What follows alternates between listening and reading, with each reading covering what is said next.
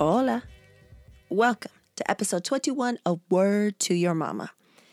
Today we have Aaron Woes Martin. He's family to me, but I wanted to have him on because he's definitely an internationally known artist, muralist, big name in the designer toy world. We go way back. But I wanted him to be on today because I wanted him to talk about, he's talked about art for days, right? Everywhere he goes.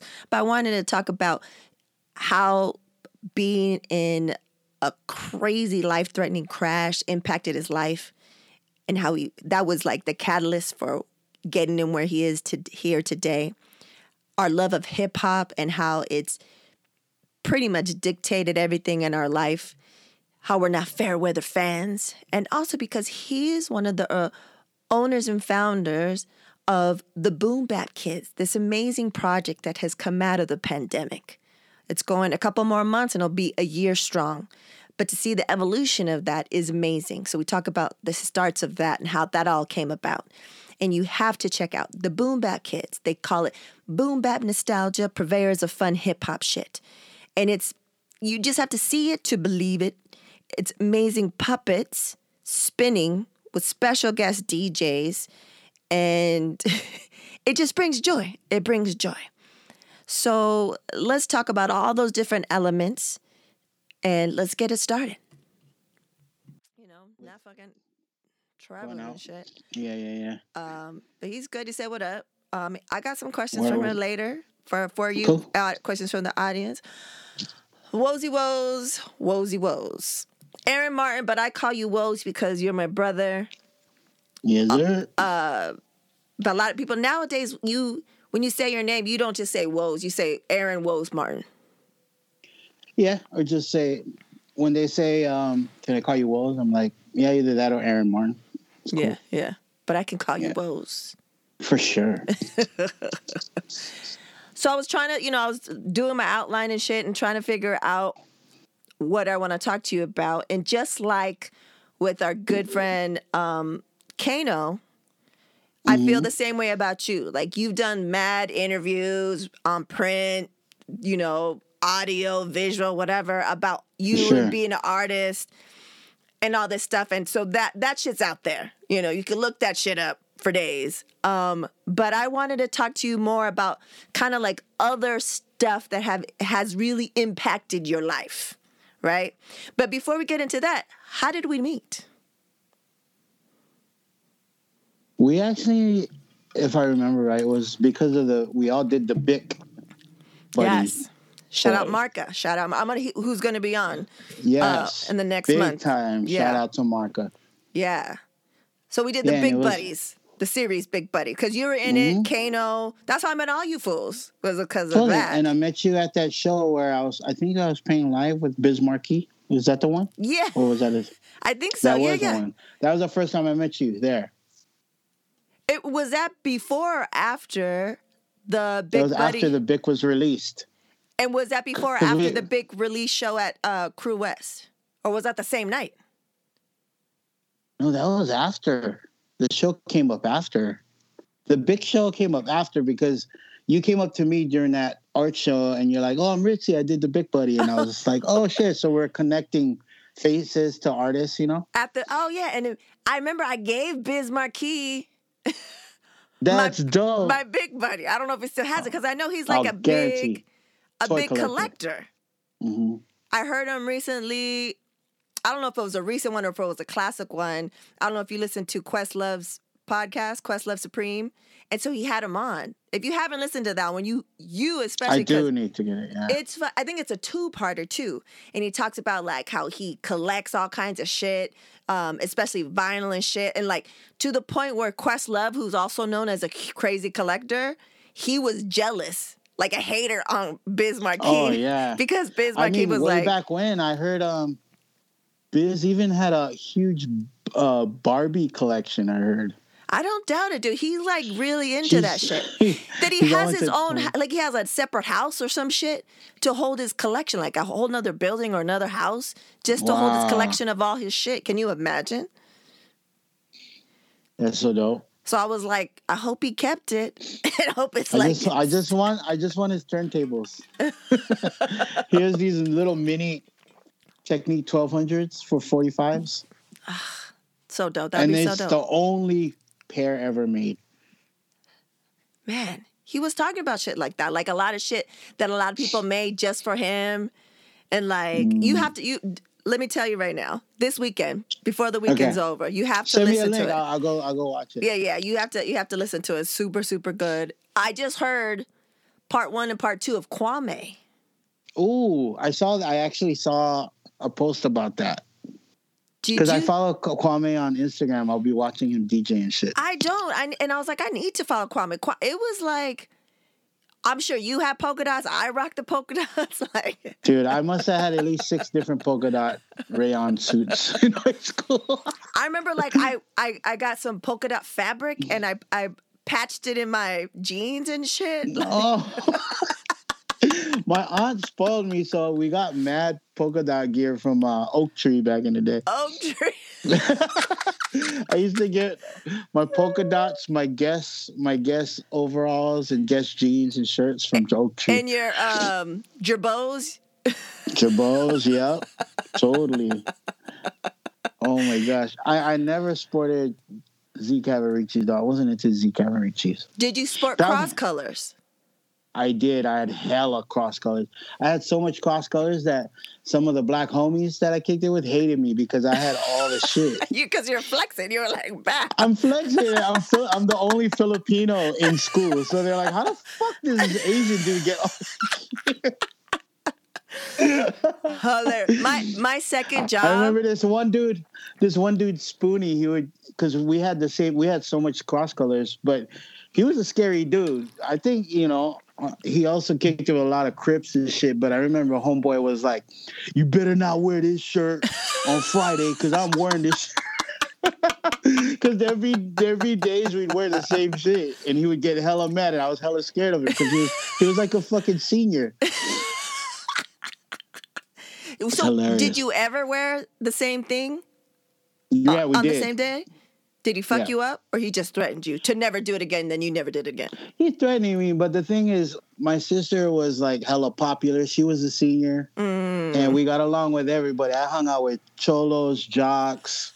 It was all across the board because we were the Hawaii kids. Yeah, they're like, oh, they're Hawaii. They're from Hawaii, so we're like instantly kind of popular. Yeah, because we're from Hawaii. So no one fucked with me because my sister was a dancer and she kicked it with hella black chicks, and then she was in like the cheerleading squad, and they make like MC Hammer routines and shit. So she had mad respect. So everyone was like, you better not fuck with her brother. You know what I mean? Even though he really wanted to fuck me but up. He didn't want to catch that smoke from your sister. That's amazing. I was just telling Raka the other day. He brought up Oak Tree or something like that, and I was like, nah, dude. I used to work at a place called DJs with the Z. It was like the chess. Oh, he said, oh, something Chess King, and I was like, nah. I used to work at DJs with the Z, and it had like all the cross color shit, right? And I was in San Diego, so it was like a swabby town, like a bunch of Navy dudes, right? So like. The reason why I came up because I was telling him, I was like, I don't do well sales. That's not part of my skills, sales, unless I believe in the product, right? If I believe in the product, you'll buy it because I believe in you feel it. Yeah. So you're hyped on it. I'm hyped on it, and you could feel that it's genuine. I can't fake the funk on some shit I don't know. So I'm in this DJs, and so like the 1st and 15th, all the Navy people, all the Navy dudes would come in, and they would be like trying to buy all the shit, right? So my manager was gay. We got along like this, but I wasn't never making my quota because I couldn't sell shit because I'd take people to the back, to the sales racks, right? Oh, nice. So, but this one time he's like, well, you need to like step it up, like, sales, I'm getting some flack. And I was like, all right.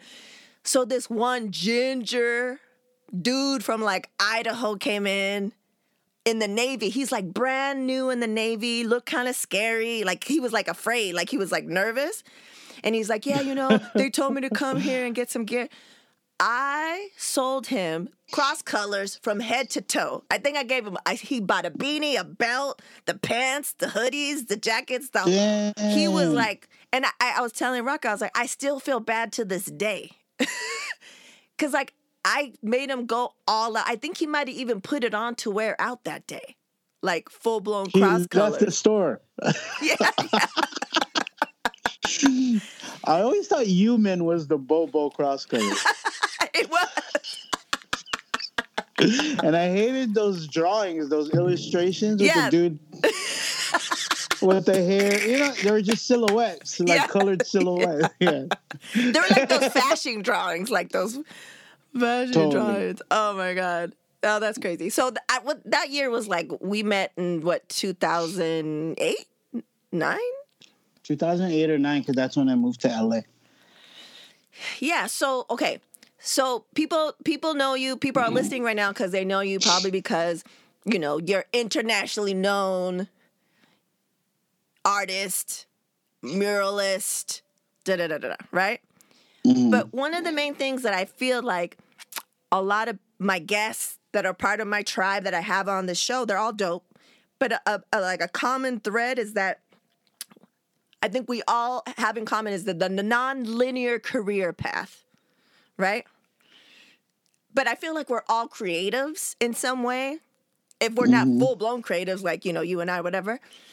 But so I was thinking about that for you and your career, born and raised, Hawaii, you were like part in Nevada, part Southern California, part up north, blah, blah, blah, blah. One thing that I feel, and I want to see what you think, you were in like a crazy crash back in the days, right? Yeah. Like life-threatening, like fucked up shit. Yeah, so near death. Near-death experience. What was this, like the 90s? Yeah, so 98. How old were you in 98? I think when this happened? 22. Early 20s, man. See, that's when you get old, when you have to do the math in your head to figure out what you I think I was like 22, maybe 22. Yeah, so that's that weird age. Like I just had, 2 reps from Gen Y and Gen Z on to figure out how that is, It's very interesting, because they grew up on another time. But like, it doesn't matter what generation you are, that age, it's like you're not a kid, but you're just entering adulthood. So that's like some fucking crazy important time. And then to have a life-threatening accident, how do you feel that's impacted your life? And do you think you'd be where you're at now if it wasn't for that crazy accident? Never. I wouldn't be where I'm at right now. Because taking it that it was in my early 20s, and like my parents were knuckleheads, so we grew up knuckleheads. We never were taught about credit cards or credit, or we never had a focus of we're going to go to college after school. My parents was more they're teenagers, so when they had us, so for them it was just pick up and go. Like what happens. So after I graduated, in high school, discovering hip hop, that turned me into like, when it came to education, I was just all about hip hop. I just wanted to paint, rap, and, dance, you know what I mean? So, So then in 98, after being involved in Hawaii hip hop, going to shows, and that was like, for us, it's like the golden era age. It was all about ciphers and mobbing around with your friends and shit. So, for some reason in the ending of 97, all the homies were like, "Hey, we should all go to school." So we're all like out of pocket. We're like, yeah, it was funny because we motivated each other. They're like, yeah, dude, community college, it'll be like maybe max $300 to $400, like, let's get it, Yeah. So then, I ended up in community college, and it was just like, you take all your homies from different parts of the island, and we all go to the same community college. It becomes high school again. 13th grade. 13th grade. So it was just all about girls, freestyling in the courtyard. We treated community college like it was some fucking university with fucking huge parties. Of course. And, you know, I only went to my art classes. I only went to my ceramics class and video classes because I actually wanted to get into cinematography and stuff. But it's just funny because during that time, I felt like I was getting my life together, meaning I was paying out of pocket. I had my own apartment. I owned my own car. It was an old-ass car, but I felt like I had my shit together. Yeah. I was on that road of trying to figure out on getting my shit together as an early adult. You know what I mean? Yeah. But this car accident smacked me like in 98. And it was almost like a wake-up call, you know? And, you know, it was really serious to a point where, you know, that they had to cut me out with the jaws of life. Damn. And even my parents, my mom and, you know, my sister and all them, they said when they went to go get my belongings from my car, when you look at the car, it looked like, because there's blood stains in there, It looked like no one survived that crash. You know what I mean? I wish I had a picture of it. But, you know, the car accident put I mean, it was the worst thing that ever happened to me, but it was also the best thing that happened to me. Because, you know, like going through therapy, physical therapy, you know, all that mentalness and stuff, you know, it got me back into painting. And that's all I could do because I was paralyzed on my left side. Like I was immobile. My left arm and left leg were not mobile. Damn. They just hung. They hung. So I started getting it back. I could move my arm and I could move my leg, but I had no control over my ankles or my wrist. So my hand, and the doctor told me that I may not get it back. I forgot the physical term or the, you know, scientific term or whatever, but it's when your arm shrinks because you're not using it anymore. Oh shit! Yeah. So, atrophy? Is that the right word? Atrophy. Yeah. Atrophy. That's it. So yeah, my doctor told me that my arm might shrink. You know, like turn skinny and weird. I told him, dude, if that happens, I'm chopping that shit off. I don't give a shit. I'd rather have a cool ass fucking hook than a shriveled up tree fucking arm, you know, or T-Rex arm. But I mean, slowly from therapy, it came back, and then, you know, that was all the physical stuff. So the physical stuff, it was like total after school special shit because I would be in therapy, and you know, there was this bridge with the rails. Oh yeah. Mm-hmm. You know, and one arm worked, so I was on the rail. It's not funny, but you're making me like, people can't see this if they're not watching the video. So I know, but my parents would be on one side of the room, and I had to walk over this bridge towards them. Okay. And it was that classic scene, like in, you know, like after school special, where they're all looking at me and they're kind of rooting me on. You know, kind of like, you can do it, man. You got it. And you hear the dramatic music in the background. Yep.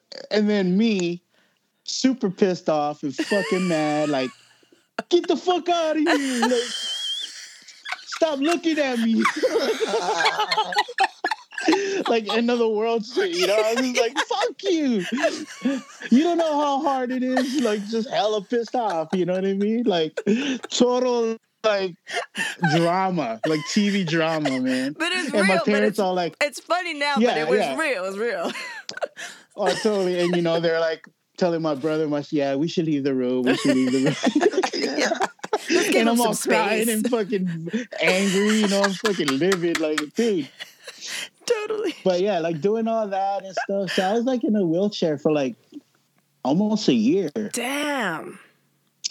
And then it's just funny because that was all physical. And when I got mobile again, then my dad gave me my old job back, and I was just like building crates and driving forklift and doing shipping and receiving at a moving company. Mm-hmm.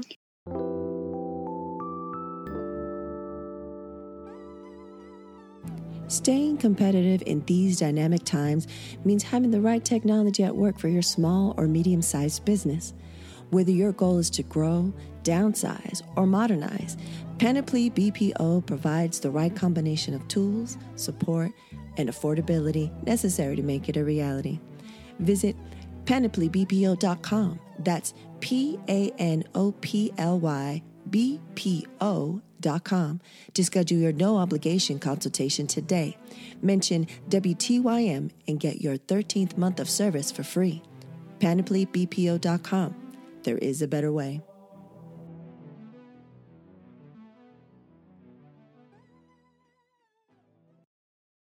And this old dude rolled up to me. He must have been like in his mid 60s. And he was just like, "Hey, Martin, how old are you?" And I was just like, "I'm 22. And he's like, "Oh, I started here at your age." And I was like, You're like, oh, hell no. I'm getting the fuck out of here. What the fuck? Hella big fucking local guy on a fucking, forklift telling me like, "Yeah, man, you're on your way." You're like, no, my brother. No. And, that's when the mental shit hit because I was like, fuck that. I didn't know what to do. My dad hella helped me get this job. You know what I mean? I'm living with my parents. I don't have my car. I don't have my place. The person that hit me was trying to sue me. Ugh. But he couldn't because they actually think he was drunk when he got hit. They didn't do the test. Oh, man. So when his lawyers hit me up, they're like, "Yo, my client wants to sue you for this and that." And I was like, "Okay, well," I was just real. I was just like, "You can try and sue me, but everything I own, I lost. My car was the only thing I own. I don't have a fucking savings. Yeah. And fucking the only thing I have left is my PlayStation. So if he wants my PlayStation, you guys don't even have to fight. I'll give it to you." So they gave up. The guy, they probably went back and was like, "Dude, you can't get nothing from this guy. There's no way you're gonna get money from him." You know what I mean? So when I left my job, I a huge again with my parents. My mom was like, pretty much like, "You need to get the hell out of the house," like kick me out kind of deals. And that's when I ended up moving to Seattle. And when I moved to Seattle, I told my mom, "Oh yeah, I found a place to stay. I'm moving." And she's like, "Oh, okay, cool. Like, I'm glad that you found a place. Where you going?" And I'm like, "I'm going to Washington. I'm going to Seattle." She's like, "What the fuck? Why are you moving to Seattle? Like, what the hell?" I was like, but yeah, I mean, it was from then on, like all of it went back to a point where it all made sense to me. Like when I moved to Seattle, like being opened up by just the creative community. Yeah. And, it was so different because Hawaii was so conservative at the time. And, Hawaii's always been at least 4 years behind when it came to hot shit back in the day, like what was cool or what was popping or whatever. And it motivated me because, and even though I was depressed as shit, I moved to Seattle with like $500. I didn't have a job. I was staying at a homie's house, but it made me get creative. Even though I wasn't getting paid for whatever, like, I was indoors. I wasn't spending any money. All I did was create. So it was painting, sculpting, drawing. I was all about it, and then I found a store that was really dope, and it was called Houston, owned by Matt Houston. And I noticed that from being a graph head from back in the day, that there were pieces in there by graph dudes that I admired in my younger days in high school, and that was like Futura 2000 and Cause. Cause had, started blowing up. He had screen prints there for like $300, which is imagine screen prints. Imagine. And Money Mark had a toy there. The original Point Man figure by Futura was there, which was amazing. And I was like, all this stuff that I was into as a kid, like graffiti dudes and then toys. Yeah. And then just art, like all this shit. And it was during the time where like Tokyon Magazine, Relax. Tokyon, yes. Yeah, and Lowdown. The Lowdown books were out, and that's when that huge movement where it was music, street scene, like streetwear scene and skating was all merging. Design, skating, hip hop, Fashion. all this Yeah. fashion was all merging into this really cool design community. So I couldn't afford the original paintings, but I could afford magazines. So I was buying Tokyon, Relax, Giant Robot. I was buying posters, like anything I can do that can motivate me. And that's the stuff I looked at. And, this is before the Upper Playground movement. Upper Playground movement came out a little bit after that. That changed the game for sure. Yeah. So, I was more following cats like even Hecox, Ryan McGinnis, Mr. Jago, Twisto, Barry McGee and his wife, Margaret Killigan and all that. That was Andy Howell. Shout out to Andy Howell. And that, I call them they were like the seniors at the time, as far as like if we were all in school, they're killing the game. But it was those cats that inspired me to even, because I was always still into graph, even then, because, Northwest is so huge with freight bombs and all that stuff. So I was just fascinated with all that, and it all merged together. And, of course, I was broke, so what could I do for free? And I was to create at home. Yeah. So I was at home, and my homie, he sold drugs, pills. So I took a lot of psychedelics and, that kind of stuff and just vibe out at home. And just create. And all that wouldn't have happened if it wasn't for something that could have really broken somebody. Because you were literally physically broken, but it could have mentally. It sounded like at some points you had to strive and persevere to get to that other side. And, someone could have maybe gotten to the other side, but then maybe would have stayed on the island, stuck.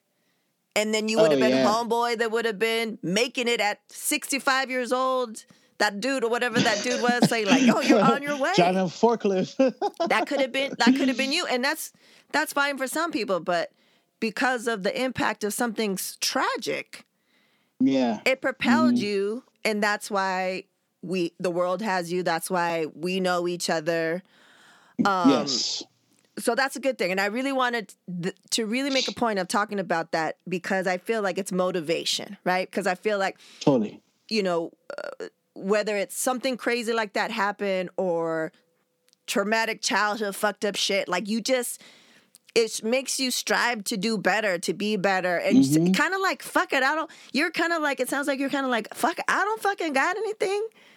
And I fucking lived this fucking shit. I work the same way, too. That's exactly how I worked in the beginning. And that's what I always tell young cats coming up. You know what I mean? Yeah. Don't lose that energy. That same energy that I had when I first discovered it is the same energy that I carry on now. It never faded off. You never get comfortable. You can never get comfortable. I think that's what, I think that's what a lot of successful people have in common. You never get comfortable. The day that shit, there's not you don't get nervous or you don't there's not, you don't got that drive. You're not hungry for it. You gotta rethink shit. Totally. And another thing that I feel like you mentioned it, and also a group of people on here that I have, hip hop, the impact of hip hop and how we're not fair weather friends. We're not fair weather fans, right? When I had Kano on and when I was talking to Mad Twins on here, we didn't grow up. We weren't all about it in elementary, junior high, high school. And then when we got into our 30s and 40s, we outgrew it. I'm to the death. We're lifers. We are lifers. Yeah. Lifers. Totally. Because I think what's different too is that kids nowadays, I was talking to the young cats, my niece and nephew that are dope, and they don't they understand because they have good people in their life. But a lot of kids, they might be into hip hop, but they're not when we grew up, you already were knowing of the elements of hip hop. The dancing, the graph, the beatbox. Dabbled into it for sure. I tried them all, and I was like, I suck at this one. Let me go over here. You know what I'm saying? How can I be down? How do I get into this world? Because this shit's about me. This shit, I gravitate towards it. Da da da da. When you were the only Filipino cat, but you were into hip hop.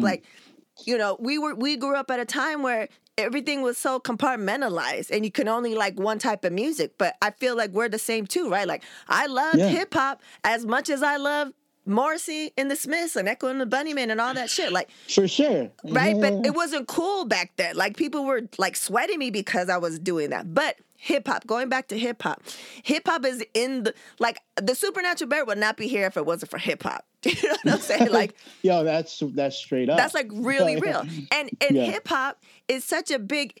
It's the way we live our lives. It's not just the music we listen to. It's our lifestyle, right? It's like, and I feel like when I was in the Big Buddies and I met all of you, I was like, I met my people, right? And I think that's why, like, we're family now. It's just kind of like, because we're creatives, but also because hip hop was, such a integral part of our lives, right? And all the different elements. So much so that we love to dance. Mm-hmm. And I was remembering, I don't know if it was Art Basel 2010 or Art Basel 2011. Remember we're in Miami and remember we're dancing. Man. That was such a good time. That was such an amazing night. And then remember, what's his name? Italian dope ass artist. Never. 2501. Is that how you say it? 2501. Yeah. 2501. Never, right? He was like, he's like, I don't know. I'm going to do a terrible Italian accent. He was like, I don't know. He's like, I don't know if you guys are the best art crew, but you guys are the best dance crew. Remember? Man, I miss that guy. Man, so like shit like that, like it's just, it brings people together. It's part of our lives. And I feel like that's a good segue into the first questions from the audience. And it's from your nephew, the Supernatural Bear. He wants to know, where did the inspiration of Boom Bap Kids come from? So maybe first tell the people what Boom Bap Kids is. Okay, so Boom Bap Kids was actually something that me and Kevin Lyons kind of created as a hashtag. Because it's funny, there's a few people in the art world that I look up to, and it's funny because they also, it's like nostalgia, like it takes me back to being a kid, where you see someone walk in the room that you admire, or you see someone's work or whatever, and there's a few OGs that I look up to that has that vibe, you know what I mean?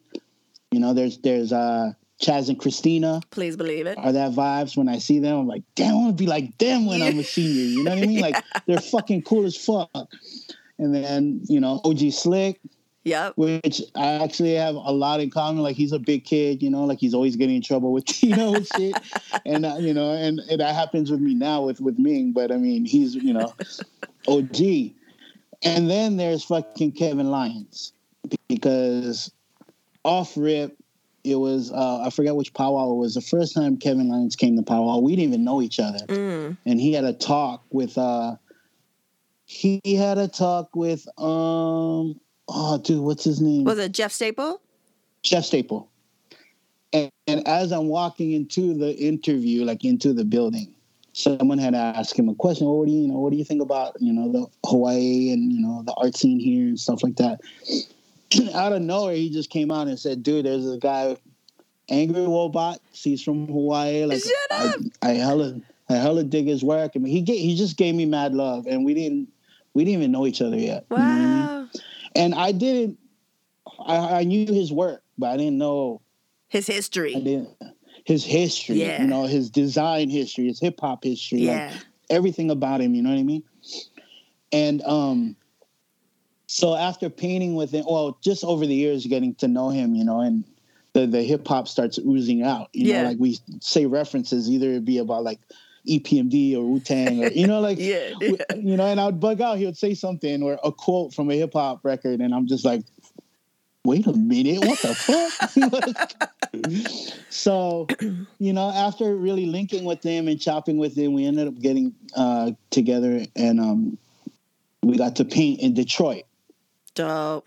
And Yeah, since we're so into hip hop and we can talk for hours about it, like it just became an ongoing thing where every time we kicked it or we hung out, I would hashtag the Boom Bap Kids. Because, you know, we would just pass stories or, damn, remember that one album? Oh, dude, I hella remember that album. You know, like it was one of those things, you know, and for a dude with that much knowledge and, you know, like to have that common bond, it was just awesome. So, you know, like the Boom Bap Kids came out of that. And then, you know, I've been painting panda bears for over 20 years now. So, you know, I go into my funk, but, you know, I cannot complain because it's a brand that has taken me all over the world. Literally. It got me to meet like all my heroes. I met everyone that I ever really wanted to meet, you know what I mean? Yeah. And then,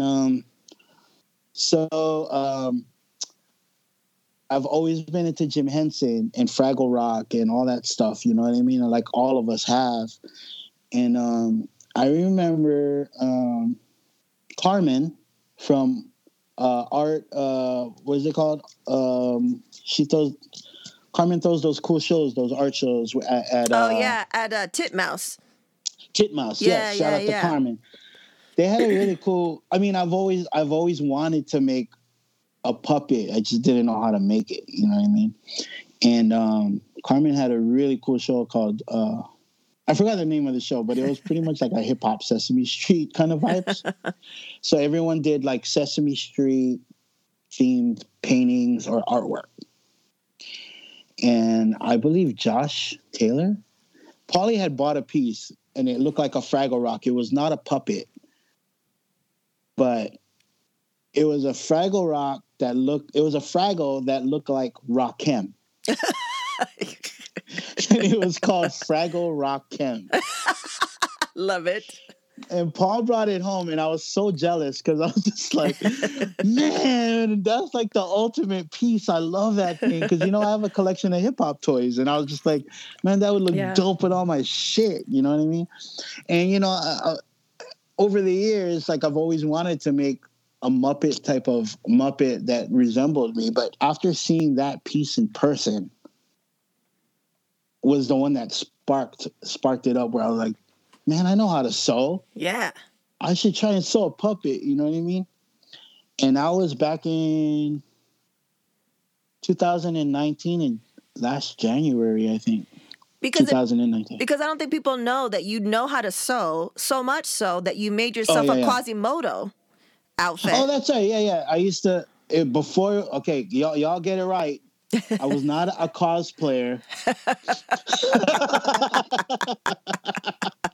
But in 2003, I made me an Ewok costume. Only because I always believed that Ewoks were Filipino bears. Yes. They talk like Filipinos.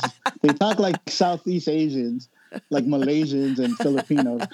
But, you know, like I decided to make an Ewok in 2003 for Halloween, me and my girlfriend at the time. And I pulled it off. And, you know, my mom was just like, my mom was always into sewing. Even in high school, she'd make all her own shit. And then people would pay her to make gear for them, you know what I mean? Yeah. In school. So, yeah, my mom's like, here's the sewing machine. I'll teach you how to lace it up. But other than that, I want you to like learn how to use it. So I taught myself how to use the sewing machine. I don't know how to make patterns. I don't know all that shit. But measurements, I suck at that. I eyeball everything. And if it's too big or too small, I just adjust it. You know what I mean? Yeah. Freestyle. So, yeah. So when I made my first puppet of myself, it took me like a few days. But I remember the night before I actually finished it. Actually, no, my puppet took one night. I just wanted to make it. So I just went in. And I remember Ming came in there and she goes, what are you doing? I was just like, I'm going to make a puppet. And she goes, the fuck? Like, kind of like, I could see it in her face, like, oh, okay. You know, like, sure. I didn't go to sleep. And the next morning, my puppet was created and it was sitting on the table in my studio room and she was tripping. She's like, oh my God, you really make a puppet. You were serious. I was super serious. And yeah, so then, I was making music with Jose Mertz. Shout out to Jose Mertz in Miami. And we had already recorded a couple of tracks, and I do music for fun. It's not to like I'm not trying to make a SoundCloud page or, I'm not trying to blow up and try to perform or nothing. I just like making music. It's fun for me. You know what I mean? You're a creative. It's another creative outlet. Yeah. So, Jose was like, yo, I told Jose, yo, I'm going to make your puppet. We're going to shoot our video all in puppets. And he's like, no way. He was tripping, So I made his puppet and I took it to Art Basel. And dude, the feedback I got from it was just insane, And it always, that one always came up where people were like, dude, you should make a show. And I'd be like, oh, that'd be cool. Like, that's it. Like, that was the end of that conversation. I'd be like, oh, that would be dope. Yeah, that'd be cool. But in my head, I'm just like, I kind of like just doing these Instagram videos, these 15-second shout outs, Yeah. And it just was great feedback. And when I gave Jose his puppet, and then the next thing we're planning was Powwow. And everyone loved the puppet so much that I was like, "Fuck, we're gonna get Dragon and Saturnal in Hawaii. I have to make puppets for them." So I ended up making puppets for Saturnal and Dragon, and then I ended up making Kevin Lyons because in my head I'm like, "These are my homies." But Kevin Lyons was the original Boom Bap kid. Yeah, you had to. So I was like, you I had have to make his puppet. And his looks just like him. Like, I'll put a link of one of the pictures where he's holding his, like, where it's his puppet next to him. Oh, yeah. Like, I'll put that because it looks just like it's him. Totally. It's so dope. Totally. Yeah, and that puppet universe thing just all came together because while I was making his puppet, out the gate, Kevin goes, I was a puppeteer, right? I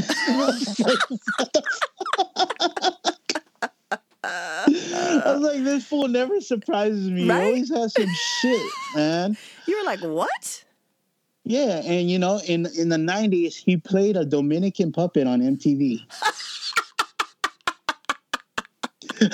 Which is hilarious. Because he's white as fuck. I know. Yeah. And he goes, yeah, I feel weird saying it now. But back then, it was just, because I knew everybody, it's your hip-hop shit. You know what I mean? Yeah. Like, in these times, it's a little sensitive. But it's a no. It's a no-go. But back then, anything went. Yeah. But he showed me clips. You can find it on YouTube, I think. And it's amazing. Wow. And just the fact that Kevin Lyons was actually a puppeteer. Dude, full fucking circle. You know who else was a puppeteer? Who? Slick. What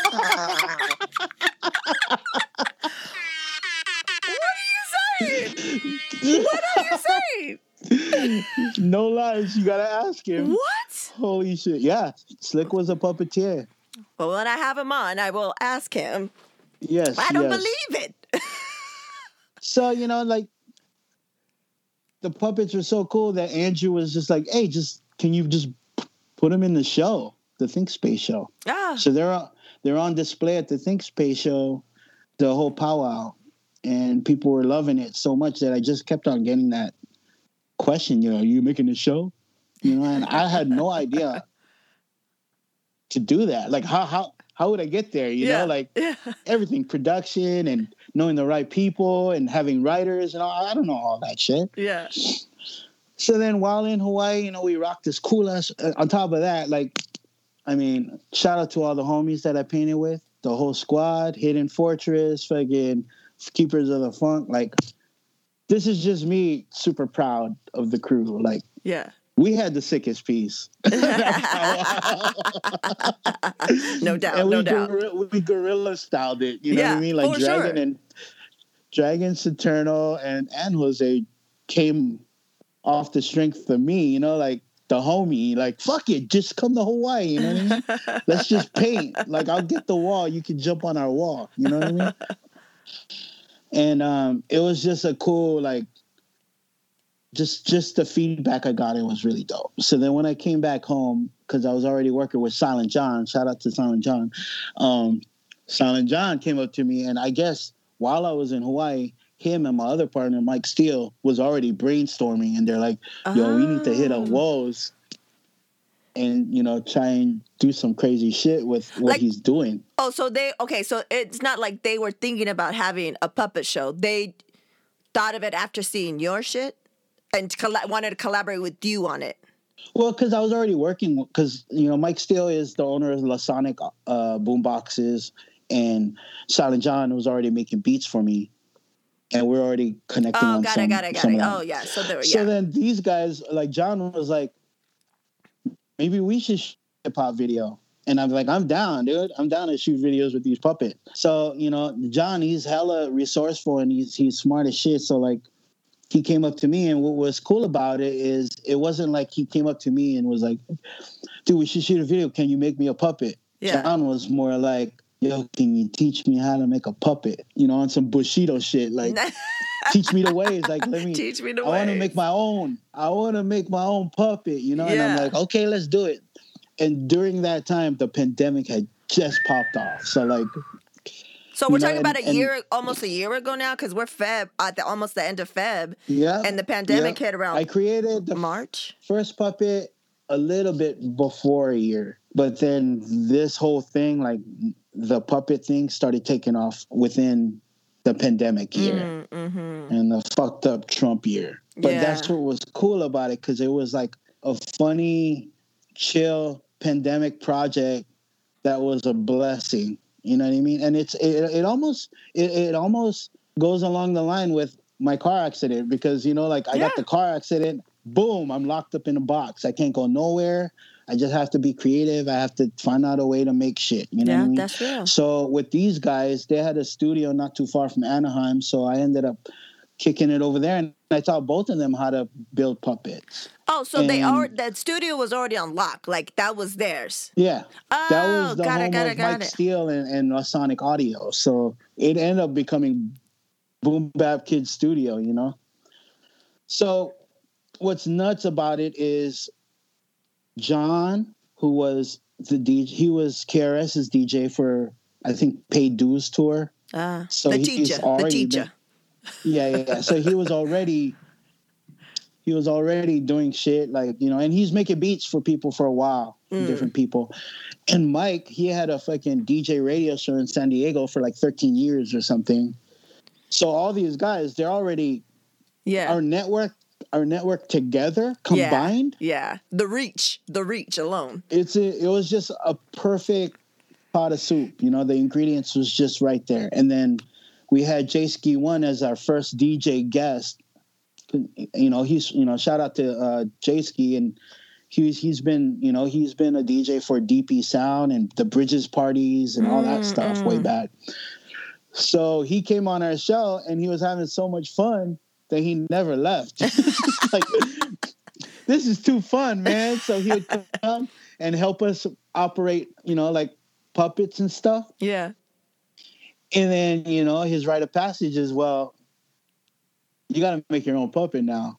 So we taught him how to make a puppet. It took him forever, but he made his own puppet. And, the Boom Bap Kids, all of us individually were already trying to think about doing the Twitch thing, Yeah. For me, it would be my adventures as becoming a better DJ, like my path as becoming a DJ, like just for fun. It's on some like kata, like some dojo shit. Like, I just want to learn how to become a good DJ, because all my friends kill it.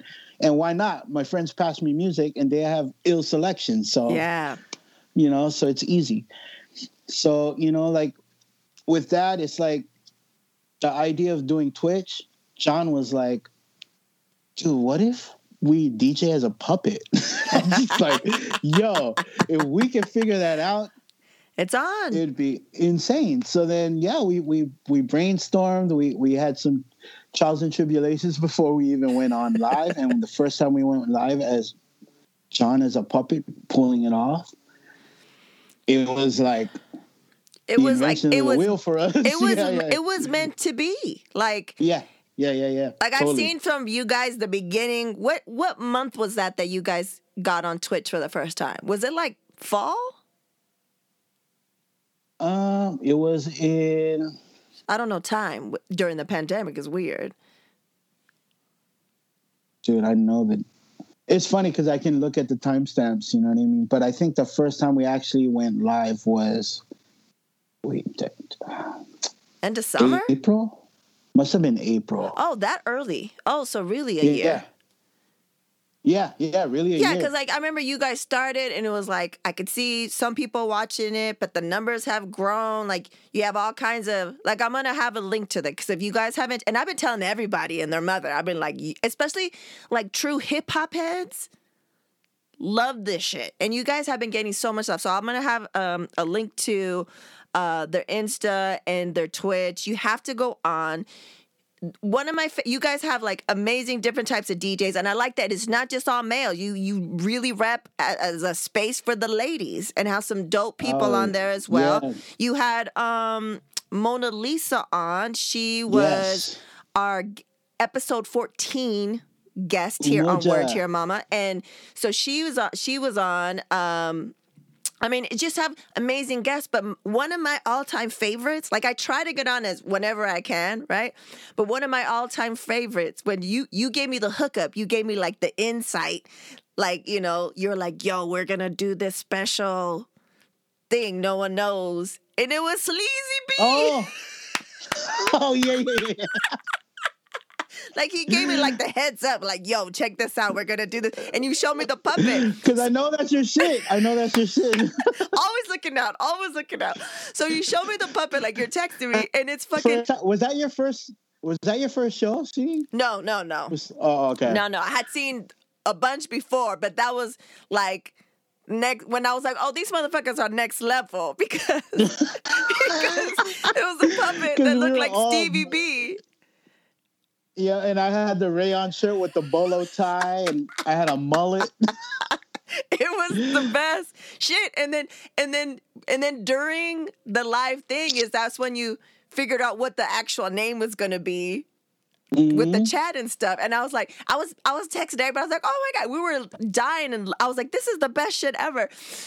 So like just the hip hop shit is good, but then like people don't understand the level of creativity. So you got a green screen. It's either a real person or one of you guys like puppet who are spinning, and then you act like this amazing like MC, like you're like shouting out motherfuckers in the chat. You know, talking about like you keep the party going, like this flow going, right? But then we sing along and stuff. Yeah, singing along, and like all you motherfuckers know all the fucking words. The puppets know all the the people handling the puppets know all the fucking words. But also like the things that everything's purposeful. Like everything you have on the turntables has to go with like the music, like. Or the theme, like you have like a Teddy Ruxpin and shit. But like one of the other next level ones was, I forget his name, but you guys were like Copy Matt. You guys are like, oh, it was. We did. Dude, shout out to the homie Sonny James. He's an amazing DJ. Yes. And we did. We did Dave Chappelle's. Dave Chappelle, Copy Matt. Yeah, so we all wore the costumes. It was so good. We created the costumes for each character, and then we had the background. It was like we were working there, and it went down straight to the doo-doo butter. We had doo-doo butter. You had doo-doo butter right there. And then what was also dope is, what was the DJ's name? Sonny James. And he would say shit into the mic like, such and such coming to like shit from the show. Like you guys were like saying lines and shit, and like it was just. Oh yeah. It was so good. Like, you know what I'm saying? You guys were all in character. The props were on point, you know, down to that shit. I mean, once we figured out, when we came up with the themes, once we figured that out, it was even more fun. Because if you came down to the studio and see us work, we're running all over the place. I bet. Put this in there. Oh, then and we're freestyling a lot of it too. And, you know, like, Sonny James came a second time. Oh, no. Not Sonny James. Mad Skills came, after seeing the Sonny James show, we had Mad Skills on, and we did Target. Oh man, I missed that one. So Matt, I can send it to you. But me and Mad Skills, any of the videos you want, I can send it to you. Sweet, you can just have it. But yeah, like Mad Skills was like working the counter in Target, and we were like his coworkers on aisle 5. And he kept on saying, "Dude, we're gonna get fired for this." So, like, it was so good. It was so like fucking everyone's good. in character. Like, oh, that's amazing. That's what I loved about it. Like, you know what I mean? Yeah. And then he would do this thing where we're all nodding our heads, and he goes, "You guys ready for a break?" And we'd be like, "Yeah, let's get a break on." And then he goes, 1, 2, 3, break. And then we would all pause. The music would stop and everything, and everyone would just be staring at us, and we'd be stuck.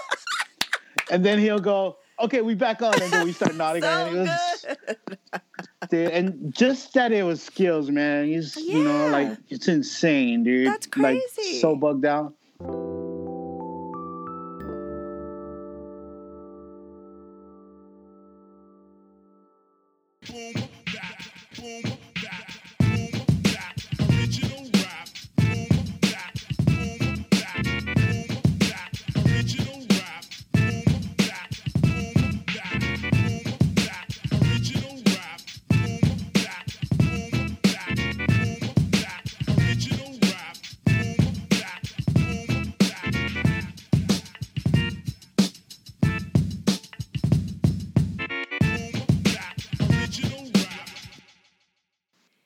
And that's the thing with Boom Bap Kids, and even with the Twitch community and DJs, it's bringing the culture back to fun again. Yes. And DJs that, you know, like a lot of veteran DJs here, like now they get to play what they want to play. Yeah, yeah. You know, you get to the club and they're like, okay, well, this is the kind of crowd we're gonna have, so, you know, we need these hits. You know. Yeah. Now they can be open format and go across the board. You know, they can play whatever some old 70s to like, whatever. Yeah. So that's what's even more fun, because, you know, after the DJs get off the show, they're just like, man, that was so much fun. You know, like, I never got to play Blowed in a long time. You know, like some Freestyle Fellowship or some Ganja K, or, you know, like some really underground shit sometimes. And people are like, damn. And, you know, and people in the chat too, they're just kind of like, yeah, I never watched this or heard this in a long time. Yeah, that's real. Like, it takes you back to the, like, going to the show. For me, it takes me back to, like, going to the shows, driving up from because I went to Long Beach State. So, like, driving up to LA to the shows and stuff, like the Bigger Bees and, you know, all the stuff that, all those shows. And it's, like, good times, dude. Like, and the community, like, it's like, you know, and you and I remember we had, like, that phone call early on. We were, like, trying to figure out Twitch. We're like, I think you gotta. Remember, you and I were like, my God, I think, dude, like, we were real. just learning. Yeah. But you knew more because you guys were trying to figure it out. So I was like, and then what is this? And then like, it's fascinating. And then during one of I think I was talking with Mona Lisa too. We were talking about Twitch as well, and I was saying, like, I think it was like one of the Boom Baps. I think I was like on it, and then like, I was like, I don't know what this button's for. I don't know what this means. Like, you know what I'm saying? Like, why does this keep popping up? And then, like, someone gave me something, like, you know, and I was like, what is that? You know, I love it because it's learning new shit, but then the payoff is like you guys spinning, you know, the Beat Junkies, you know, like Timbaland on there. I listen to when I work. When I'm pushing pixels and I'm working in that realm, I like to listen to like lo-fi beats or like or like Apollo Brown beats, like shit, like harder shit. Or lately, I listen to, I think I told you too, if I get a notification that Kenny Beats is on Twitch, then I just go on there because he'll like be having all kinds of shit done, or he'll just be making a beat live. And I work to that, like him just making a beat, you know? And it's just I learn so much, and it's like, I don't know, it's the community. And I think that's what had been missing from hip hop, is like that return to community. And you guys are helping to bring that back, you know? Dude, thank you. I love that. Yeah, I mean, it's like that, like, even when shows were going on, and even if we go to LA and we go check out Z Trip or whatever, it's so informal. You know what I mean? Like, Yeah. yeah, we got to see him, but he's on stage and we're like, yo, you Yeah. know, but we're in a crowd, you know what I mean? Yeah. But now it's like people engage each other, you know what I mean? Yeah. And that's what's crazy about Boom Bap Kids is because, for one, I've always been like, since I was a little kid, like into rapping, you know, like I love writing, I love emceeing or whatever. And, you know, even my short stint in Hawaii doing shows and stuff, like I've always, in my head, I always like, man, this would be cool. Like even doing those small shows, you know, I did my small shows like open for like Souls and Mischief or Rhyme Sayers or, you know, Freestyle Fellowship like that. But, you know, it's like a Juice, you know, you local. So, you know, it was dope to do. But in my head, I'm just like, you know, I'm just local. This is just for fun, you know. And my partner, Omega 6, was always super ill. And people always reached for him, you know, like out of the crew, he was the one that always got asked to do shit, you know, because he was nasty. Yeah. So it's just funny, like, even though I felt back in the day like I never got to get to that point in my life where I just wanted to be like a well-known, like hip hop, you know, kind of person or whatever. Just the art career itself, being a painter and, you know, being a dancer and just always being involved in hip hop culture. Like, it still got me there, even though I wasn't like an act, like a MC act or whatever. Like I became homies with some of these people, and it's amazing. That dynamics is amazing. Yeah, like, yeah, exactly. All the creative shit that you've done in your life have gotten you here. And now you have something that, you know, you're talking about like, oh, for the culture, what you guys are fucking doing. And I can't wait till when it's safe for us, because we're in Palm Springs, for us to go, like, to see it with the green screen. And like, I've seen pictures or video of it, like with just the behind the scenes, the BTS, for sure. But like to be there and see you guys in action live, like that's what I want to do. That's what the Supernatural Bear wants to like. Every time someone comes on the show, I'm stoked because I'm a fan of a lot of these guys, and I'm also meeting a lot of OG LA DJs that I didn't know about. You know what I mean? Because the DJ community is deep. You know what I mean? In LA, yeah. The hip hop, the people like. That's why, like, on here on Word to Your Mama, like that's one of the things that has organically. I just forgot about it. Like, that's what it's organically happening. Like, I've had like Rachel Ramis on, and we talk about rap life during those times and get that perspective. Mona Lisa, right? Like, I'm going to have Carmelita on from the Wake Up Show. I'm going to have, like, you know, so I'm going to have females on from rap life, hip hop history here, but also dudes, like, you know, from all walks of life that put on the shows, that were in the shows, that, you know, like, that's a major thing that I didn't forget, but you kind of, you know how you go through life, you kind of forget that it's just in you. Yeah.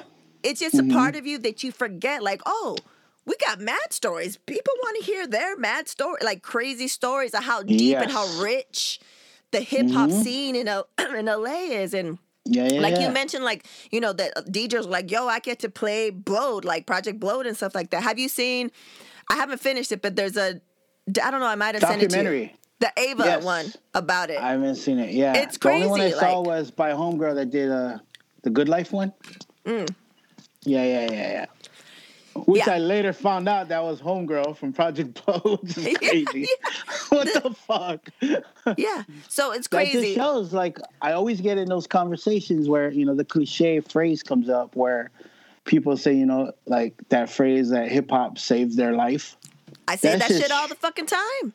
That's just for real. It's real. Shit is for real, you know what I mean? And it shows in a lot of homies, you know. There's people like Cross One. There's, Please believe it. Like, there's just, you know, people that's been in hip hop that it became their life and their career, and it's dope. You know what I mean?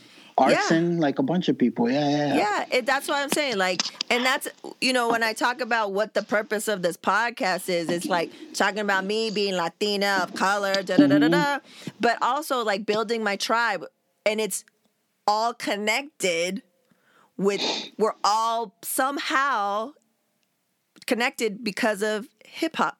Hip hop. Yeah, You know yeah, what yeah. I'm saying? It brings people together. And I love, if I go to your guys' Twitch and I'm on there and I see like some old school homies that in the chat, and I'll be like, The hey, chat is you know what I'm crazy. saying? Like, see, Mechadon Celos and da-da-da. Like, you know what I'm saying? It's like, Yeah, yeah, hey, yeah. like respect and love. And it's like, of course you're there because of the community, but because it's quality shit. And I told you before, like, there's, often imitated, never duplicated. Like, people they can try to come for you guys and try to duplicate what you do, but they don't got the essence or the love or the passion. And it just, you can tell it's transparent Yeah, if yeah. you're just trying to do it just to do it. But if you're doing Yeah, it because yeah. of the love, people feel that shit. And to Totally. happen during a pandemic, we needed that shit. Yeah. So There thank has you. been a rise. There's a hell of fuckers coming out the gate with it. Yeah. You know what I And mean? they're not good. Remember that time I got on Homeboy, their Oh, Instagram? yeah. Dude, thanks for that. All the homies were stoked. They're like, damn. I don't give a fuck. I was like, nah, like you can't bite, dude. Like, Totally. So- Yeah, that's such a big rule. But, there is, what's crazy about it? Like, yeah, and we never came off like that. We never came out and said, we're the only hip-hop Of course. fucking puppet show. Of course. Nah, we just wanted to do it. It's for fun, And Yeah. and if you dig hashtag puppets, there's been a community of puppets, but a lot of them are, really, it's like lamb chop type stuff, like, like if you don't know what I lamb mean? chop, look lamb chop up.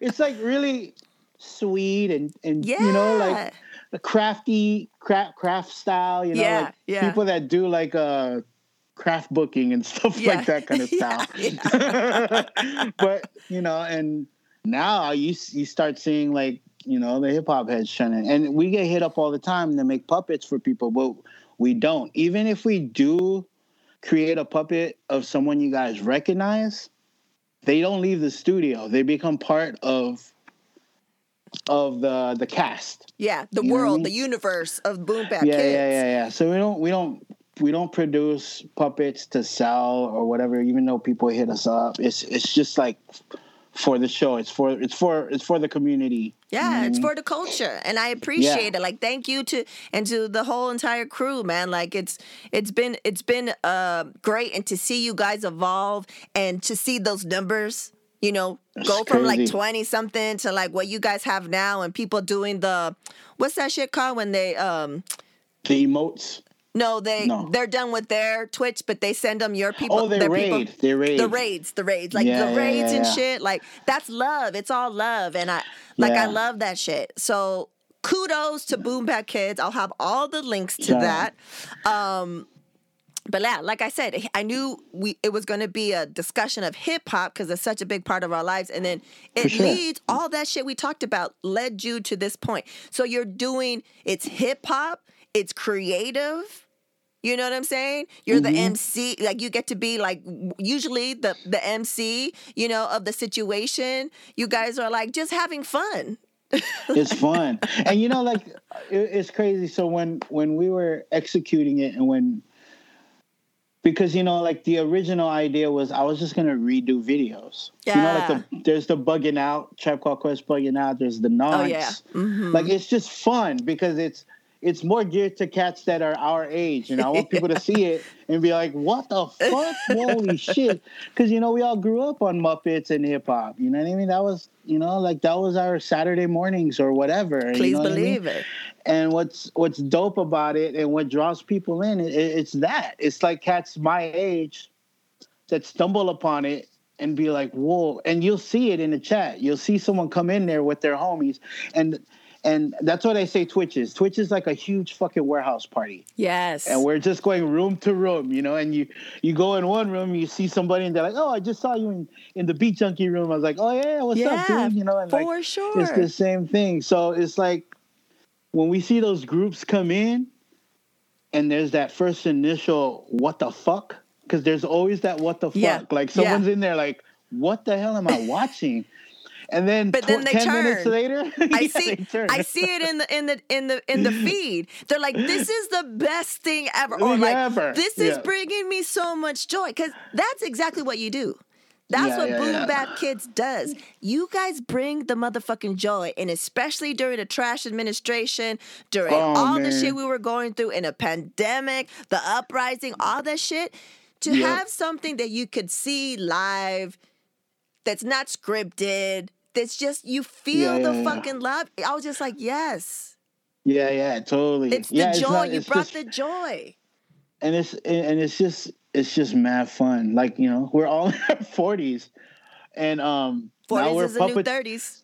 we're puppeteers now. I'm a puppeteer. Yo, shout out to Kevin. I'm a puppeteer like you, dude. But yeah, I mean, it's really cool because another thing is, cats my age, and we all have homies that, like you said earlier, not fell off, but they grew out of it. They Yeah. not actually grew out of hip hop, but they grew out of that love of digging for new music. Mm-hmm. They grew out of that love to actually be pulled into watching a b-boy battle or Yeah. Or like seeing they're new not music. up on the latest. Like they just kind of like Yeah. let life take them, out Totally. of And it. a lot of them are bitter too. A lot of them are like, man, ain't shit out. I'm like, dude, you gotta look. There's That's what I'm fucking hella saying. shit out. Yeah, That's yeah, one yeah. thing I also say on almost every episode on here is that I don't want to be those dudes. And some people lot. or girls, they're like, Yeah. nah, fuck hip hop nowadays. Like, and they only listen to like shit from way back, and they're like, that's it.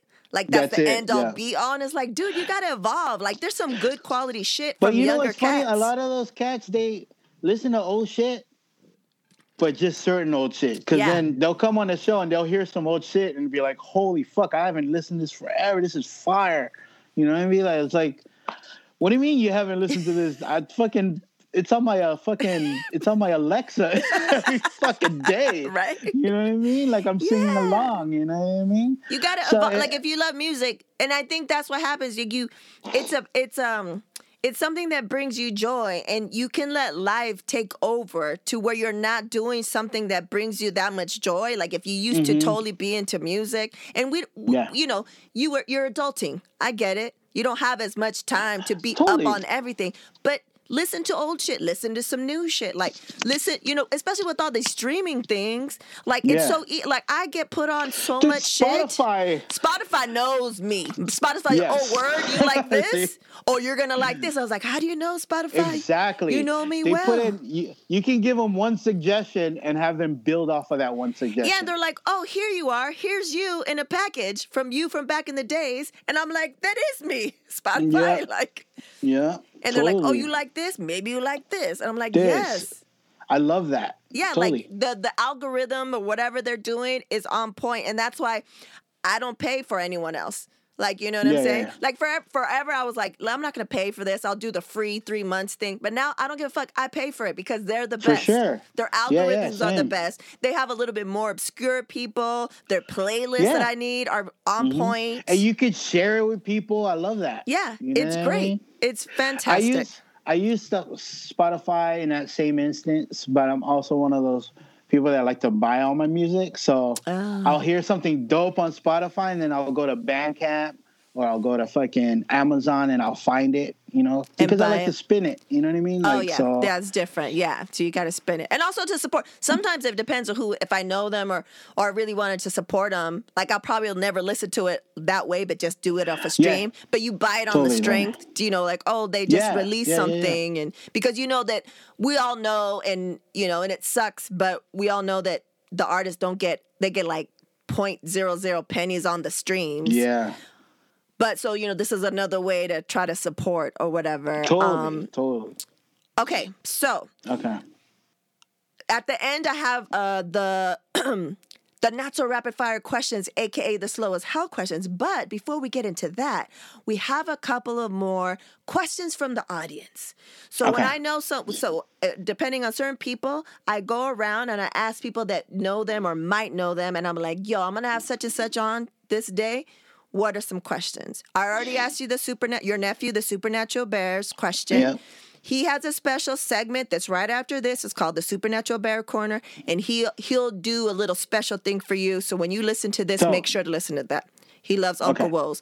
Also, it's funny that he used to get you and his Uncle Babu mixed up. That is so funny because I had a conversation with Redmatic, and he used to always, or even now, he'll get mixed up. People mix them up, you know. But I have this crazy story when I went to Bogota, Colombia, and I'm it's not TSA, but their security or whatever. Yeah. And I'm going through their security, right? And this guy is just smiling at me. He's at the end of security, and he rolls up on me, and he's like, "Hey, man," and I'm like, "What up, dude?" He's like, "Hey, you think I can get a picture with you?" So in my head, I'm like, "Oh, this guy knows my work." Yeah, You know, yeah. he thinks he likes my paintings. This is dope. You know, in fucking Bogota, hell yeah, I'll take a picture. Yeah. So I take a picture with him, and as I shake his hand, and as I'm walking away, the guy goes, "Who was that, man?" And he goes, "Dude, that was fucking DJ Babu from the Beach Geese." I was like, "No." Hilarious. Yeah, I told Redmatic that story. He was rolling. He goes, "Dude, that shit happened to me all the time." I was like, "Yeah, but me, like, what the fuck, man? I'm in like fucking Bogota, Colombia, and someone mistake me from Babu." That's fucking amazing. But I was just like evenly happy because I was just like, "Dude, that's kind of cool. I got recognized for fucking Babu." and then I wish we could have a camera so we could see when he's showing people and someone says, "That's not motherfucking DJ Babu." Yeah, I know.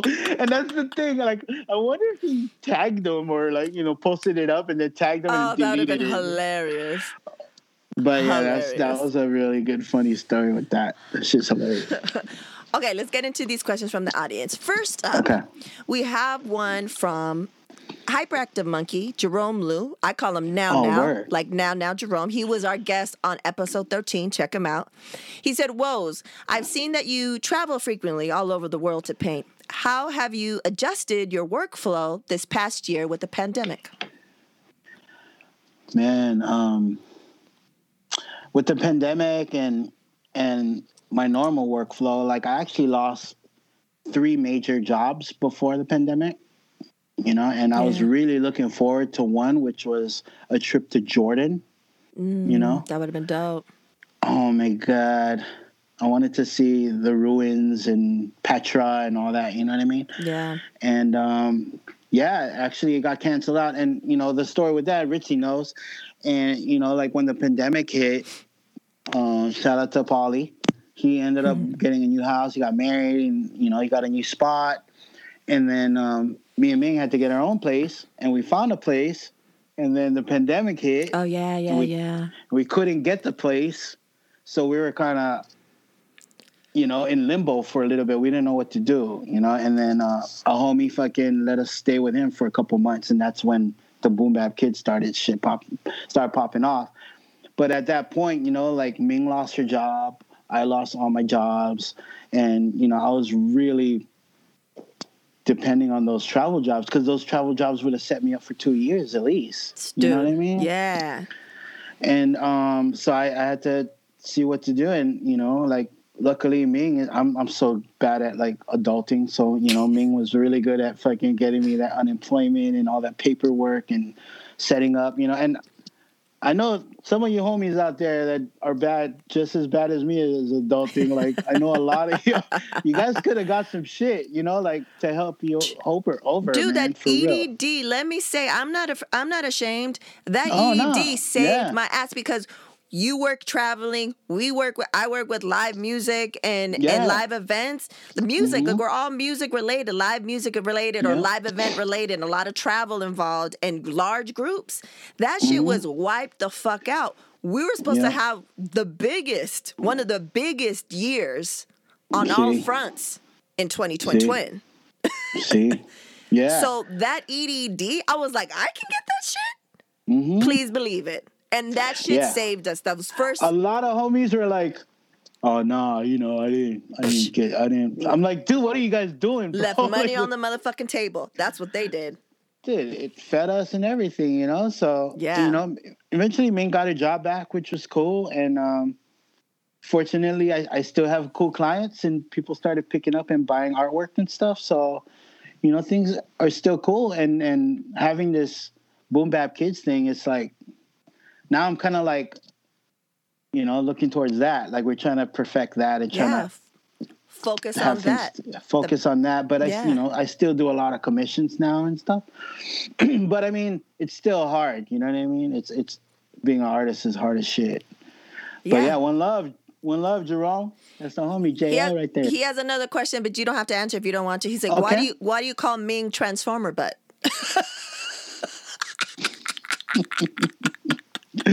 Well, it's because Ming's actually, she's just an 80s toys head, She loves, that's a fun fact about Ming, like people don't know. It's like, even though she's younger than me, her 80s toy collection is insane. It ranges from like He-Man to Transformers, Nintendo, Mask. Like she's across the board with that shit. You know what I mean? So, are you guys excited about the new He-Man that Kevin Smith is putting together that's coming out soon? Oh yeah, definitely. I want to check it out for sure. You know what I mean? Okay, so you answered transfer. Shout out to Ming. This one comes from our episode 6 guest, Kano. He said, "Woes, ask him if he has Yeezy in Serato." I actually don't have it. Yeezy. If I have just to be 100. Yeah. If I do have any Kanye, it's because of like production. Production. Another rapper. Yeah. Yeah. Because, dude, I mean, I can't front, dude. Kanye got fire beats on some of these tracks. Please believe you can't it. Front it. You can't He's fucking talented. He's talented as shit. Yeah, you can't. Never can be taken away from him for sure. But I do not own one pair of Yeezys. Never ever wanted to. Yeah. Stay true in that form. But another fact is, our squad alone never play Kanye on our shit. People do here and there, but we're not going to tell them not to. Yeah, you mean the guest DJs might. They might, yeah. But you guys, as Boom Bap Kids, the crew, when you guys spin, nah. Yeah. Nah. Yeah. We don't. Nah. Also from Kano, he said, "I heard he ties his shoelaces without bending his knees. Is it true?" What the fuck? Kano's fucking Nardwar.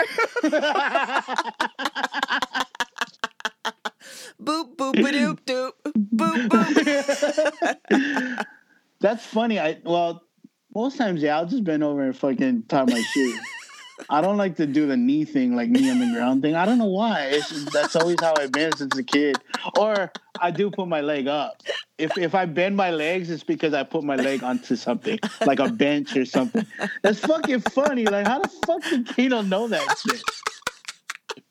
You know what's funny? I was gonna mock Kano and do Trader Joe pick runs with the puppet, just the puppets. Please do that. Yeah, because I have a shit ton of J's for the puppets. I'm just gonna You should please do that. Because me, the Herschel boys from our old podcast. Sketch, Shane, and Kano. We talk almost daily, and we give him so much shit for that, and he takes it. It's funny. We're just like, Where's the crate of peaches by Trader Joe's? Like, you should do that. Would be amazing. He's I get it. He found a way to flex his J's. You know what I mean? Because I know Kano got mad J's. No, but also you might have not heard his episode, and like one thing that I want to touch upon just a little bit is he had a health situation and he had to change the way he ate. So he's lost mad weight. You know what I'm saying? He doesn't eat sugar or all this different shit because it came down to some real shit. And I know for you, you also have to deal with that. It's part of genetics or it's just part of age or whatever. But it's like, totally. You can't fuck around. And, and I think especially because we are of color, more people the kids need to hear this. Even people our age and older need to hear this. Like, they need to take care of themselves. You need to take care of your shit. Health is wealth. Okay, let's go to our next question. This comes from our episode 14 guest, Mona Lisa. Word up. Of all the things you've made, what's your favorite creation and why? Damn, that's actually a really good. I know. Really good question. Probably my puppet. Yeah. For sure. Puppet I mean, or your Quasimodo? Quasimodo. Oh, the yellow Quasimodo Yeah. suit that Raka took me backstage in, which That's a was moment. That's a moment. that was crazy because I met a bunch of people, not as Aaron, As some dude as in a homemade Quasimodo, like that's amazing. I met people as Quasi. I had a smile in the fucking mask from ear to ear, but no one saw it. You know, I'm just giving people daps, like, what up, you know? But yeah, I mean, I would say Panda too, because Painting the Panda took me everywhere. You know what I mean? Yes.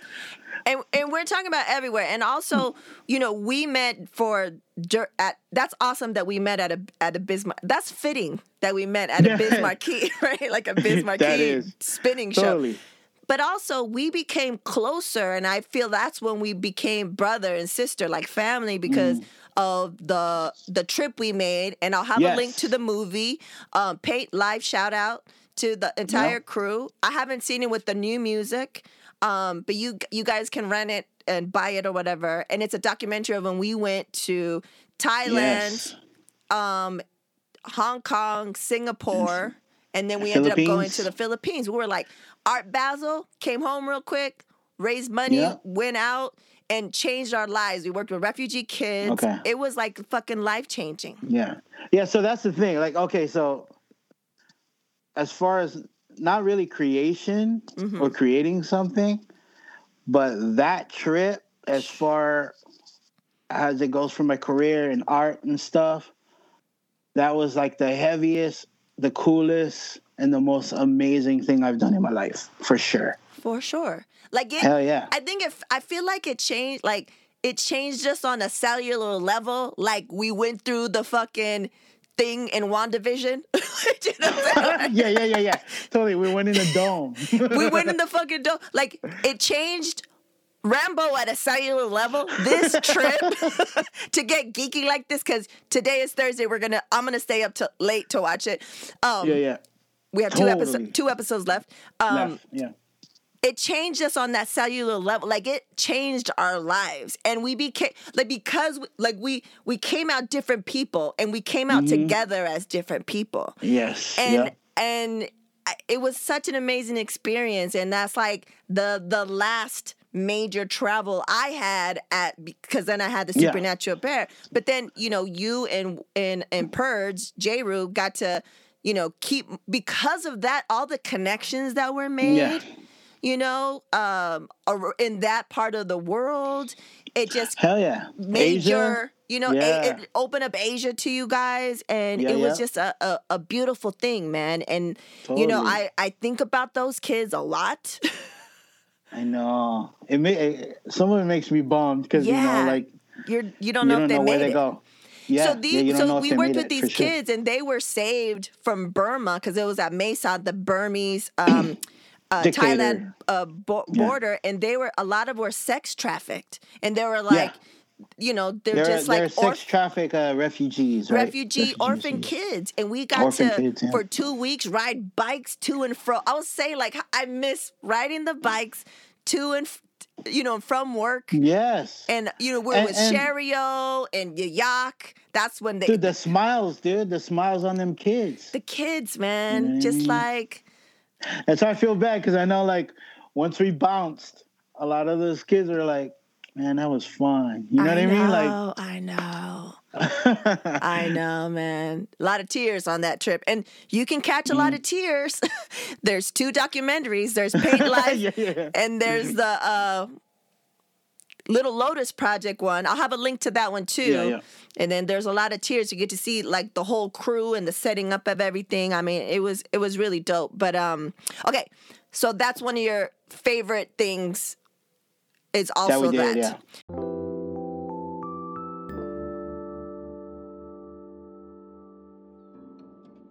Do you want to support original content that supports diverse voices?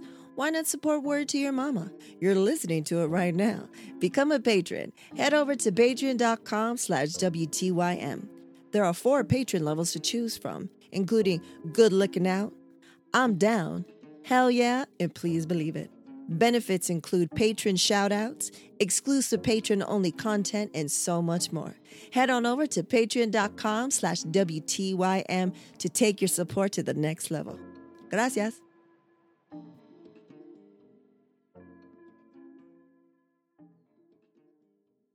Okay, so the next really good questions come from someone that I love. Rocka. Word up. Fam. He's fam to us, fam to Totally. you. Yeah. First question. What's the first Hawaiian hip-hop song that you remember? Hip-hop song? Like when I was a kid? Yeah, Hawaiian hip-hop song that came from Hawaii. That's so funny because there was a comedy it was a comedy group. Oh, really? Called Three Loco Boys. Yeah, and it was. Were they good? Forgot. I mean, I was a little kid, and they was just trying to rap like on some funny shit. You know, they rapped about musubis and island life. It was like, it was a comedy. It was a comedy rap album. But that was my first experience of them trying to rap. You know what I mean? Yeah. So that was. So how old were you? Do you think elementary school age or? Yeah. I think I was in 6th grade, actually. Oh, okay. Right before junior high. You know what I mean? Like, there was there was other rap cats, I think, in Hawaii, but I didn't really pay attention to them, you know, because during that time when I was really getting, like, getting into hip hop, I was all about, like, Run DMC, Fat Boys, Houdini. You know what I mean? Totally. Like, I was like, if I heard anything else, especially if it was coming from my island, I was like, man, you're like, that's generic. Local. Yeah. You juiced them. That's local. That's the term now. We juiced them. You juiced them. That's a new move. But yeah. I mean, shout out to Lanai. He's a comedy dude I know from Hawaii. But yeah, I think he was part of that too. That's cool. I think it was just my homie Ryan, Lanai, and this guy named Augie T. And yeah, it was funny because they would rap about funny shit about Hawaii and, you know, Hawaii food and local just being life. on the island. That's cool. And, you know, and there was another group called, I forgot the name, but they did a song called Sweet Okole. What's Okole mean? Ass. I'll send you a link. Yes, but it was please. Totally wannabe New Jack style, but it was Hawaii. And it had like lowrider trucks and girls and dudes in overalls trying to, you know, and you know, the illest move back then in hip hop during that time was a backflip. So I think you see a guy do a couple backflips. That's major. That was it. Yeah, totally. But yeah, that was one of the first groups. You know, well, I mean, Hawaii got dope hip hop straight up now, but yeah. But the first memory. Okay, the next question is, what's the first Hawaiian graffiti piece or character that you remember seeing? When I was a kid, I must have been in 5th grade. There was a huge war in my city. I grew up in a little town called Kalihi. And the Crips and the Bloods were planning like a huge fight. You know like what a I rumble? mean? They called it like a rumble. Wow. And on the gymnasium, and it was amazing to me because, you know, we live in Hawaii and this is the 80s. Yeah. And this was in 1988, I think. Someone did World War III on the gymnasium, and it said World War III, and then behind war was the Garbage Pail Kid with the fucking with the head exploding. Yeah, that was my first that's major neighborhood graffiti I seen, and I remember looking at that and I'm like, yo, and you know, at that time I was already fascinated with Beach Street. Yeah. And you know, that book came out, Spray Can Art, Henry Chaffant and stuff. So that time I already had that book too. I was biting all the shit in that book, tracing shit as a kid, you know what I mean? So that book and that piece that was on the high school gymnasium was a big part of my life. Like thinking back, like that's that amazing. was the first graffiti. That's a great concept. Just out the gate. That's a great concept. Like, you know what I'm saying? Totally. World War III and have the Garbage Pail Kid. Like, yeah, totally. But I mean, a big part of my career too was like when I moved back to Hawaii, as a junior in high school. And rest in peace to Phase 2. But he was spending a lot of time in Hawaii. Oh, I didn't know that. And he was a mentor to a lot of my homies. And I didn't know that until later because, I moved from Vegas. Yeah. But he was mentoring a lot of my homies in graph. And he had some pieces up. And I remember going to this high school called Kalani High School. And I had just discovered Catch One. And he's well known here too because he's known for doing whole freights. But he was known to do full environments, trees, characters, like mountains. He would do top to bottom freights like that and got mad respect from writers out here in LA too. But this high school had a sick collabo piece. One side was East 3, shout out to East. And the other side had Phase 2. And then at the end had the classic con art mural by Catch, where it's the two cans and one can is standing over the other can, and he was blown away. I think you remember the T-shirt. Yes. Had the con art right in the front, and then had the graffiti character pointing a gun at the other graffiti character, but they were both spray cans. Yes. That changed my life when I saw that piece when I moved to Hawaii, because I was like fully engulfed in graffiti then. And to move, like being bummed, like, fuck, we have to move from fucking the mainland back to Hawaii. Like, I didn't want to do that. Yeah. But when I saw that piece, it was kind of like, I'm home. Yeah. You know what I mean? Like the they were here. They're too. here. They were here. They touched Yes. this. Like a blessing. Like, oh, welcome back. This is the place, right? Exactly. For right now. Yeah. Ah, that's amazing. So, yeah, you can't be bummed. Like, you're here now. You know what I mean? So you still have this, Yeah, and just thinking back, like, the fact that you moved to Seattle, Washington, but then there happened to be the store that had real Futura pieces, like that's all. It's not coincidence, man. Nah. And you're They all planted touched the by seed. hip hop. Yeah, it's like all like absorbing and adding and all that shit. It's amazing. I love it. I love it. And that's why that whole thing with Hawaii being behind, like when that's why it's so crazy, the different stages I went through, you know what I mean? Because even leaving to Seattle and then learning all this stuff from this shop, when I came back home, my mom was like, I went broke. Like I was working as a chef, but I fucking saved all my money. And that's how I survived for a whole summer because I didn't do shit. I just paid rent with whatever money I had. And fucking my parents was like, when I ran out of money, my mom was like, you want to come home? And this was back in 2002. And when I went back home, because I had like a sponge sucked up all this knowledge and culture on design, streetwear, and, it wasn't called street art then, but it was that movement. It gave me an advantage because now I'm back in Hawaii where people are still behind, but now I have an advantage to move forward. And I mean, I think that's why another thing too, like I moved back to Hawaii at the right time because I had a head start. No one was on it yet. You know what I mean? So, that's real. I could see that. Like you kind of time travel. You're like, yo, let me go over here, get this shit and bring it back over here totally. And tell you what time it is. Yeah. The only drawback to that at that time was there was nobody. There's no community. I was the only one on it kind of, you know what I mean? Yeah. But that's also another advantage I had too, because shout out to Information. Oh yeah. They were having guests come over too that were just visiting. So like Andy Howe or David Cho or when those cats came to Hawaii, the only cat they could reach out that can link and knew anything about their shit was me. Yeah, so that makes sense. You know what I mean? So it worked out that way. So And you build that relationship until this. I did. You guys still do dope collaborations together and stuff. Oh yeah, shout out to Andy. That's the homie. We trying to get him on Boom Bap Kids too. So that's good shit. Okay, 2 more questions, and then we go into the rapid fire. The next one: what figure or toy would be the ultimate addition to your collection? Ooh. And I would say if you don't know, he has a crazy collection already, so this is a really good question. It is a really good.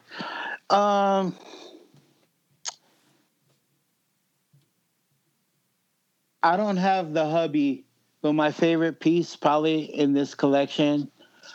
my collection, would probably be the Margaret Killigan toy.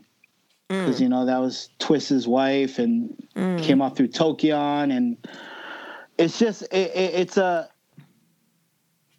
that toy is like an image of like when I started, I guess, because it's like an old toy. It was when I first got into collecting. That same goes for my first KAWS Bear Brick. I have 1,000% KAWS Bear Brick that's beat up as shit because it's been with me since 2003. And I didn't know nothing about resale value and all that shit. So like, it's mine. I'll just do whatever. Yeah, I tossed the box, you know what I mean? Yeah, and I think I've even done shit where like I fucking put them in videos and I fucked with them, you know what I mean? And so it's like, but at a time I almost sold it, but that KAWS and all my old school toys that I have, like either it'd be Michael Lau, the Margaret Killigan, the KAWS toy, or even the Doze Green toy that came out, the Traveler. Like those toys been with me my whole career. Yeah. You know what I mean? Yeah. So that's why they're important to me, and that's why I love them, because they'll never leave me. You know what I mean? They're super special. Yeah, they've been on my whole journey, you know what I mean? And that's what I love about them. But is there anything that you are looking to add? Oh, add? Like the ultimate? Ultimate addition to your collection. I just got it, and you can go get it now. Here's a shout out. Well, I don't know by the time they hear it, but it's the Buffalo Soldier by Kevin Lyons. Oh, that's super cute. So yeah, shout out to Kevin, because he actually sent me one of his original ones. That's dope. So I have it, and I guess I already have it. I'm not asking for the you don't gotta get one. it because you got it. But yeah. So a lot of my toy collection now is just conversation. I want to find the ones that are more conversation starters, rather than it be worth money. I mean, my KAWS shit is dope because they're investments, but I like a toy where people walk in the spot and be like, "Holy shit, what the fuck? Where did you get that?" Like the banana that you got when we were in, what was that, Hong Kong or Singapore? Hong Kong. That's funny because every time someone comes over, right? That's the toy where they look at it and they're like, "That's funny. Where'd you get that?" You know what I mean? That's crazy. Okay, last question from Raka is, who would be your dream musical collaboration with? Oh, man. Dream collaboration. That is a super hard question for me, I don't think it would be. Oh, nah, that would be too easy. I was going to say Dilla, but that's so easy. Maybe FKJ or something. Okay. Something smooth and chill, maybe. I don't know. Or, Czarface, probably. Czarface would probably be it. See, there's a lot, you know what I mean? Yeah, for different types of things, for different vibes and Shout stuff. out to SL and 7L. That's the homies. But, man, to just do anything with those guys would be a fucking dream. MF Doom would be. Rest in peace. Rest in peace. But, yeah. I'm really digging what Czarface is doing because, I'm right there with them. Yeah. Like, I'm a fucking comic nerd. Like, everything about them is like, it fits my persona, So that would be a dream one, Nice. Okay, well, we're done with questions for the audience. Let's get into these not so rapid fire questions, the AKA slow as hell questions. But I don't think they're going to be that slow for you. 3 words to describe yourself. Fat. You're not fat. Hungry? No, I will say easygoing. Yeah. Passionate. Mm-hmm. And motivated. Please believe it. I concur. What's the best piece of advice you've received?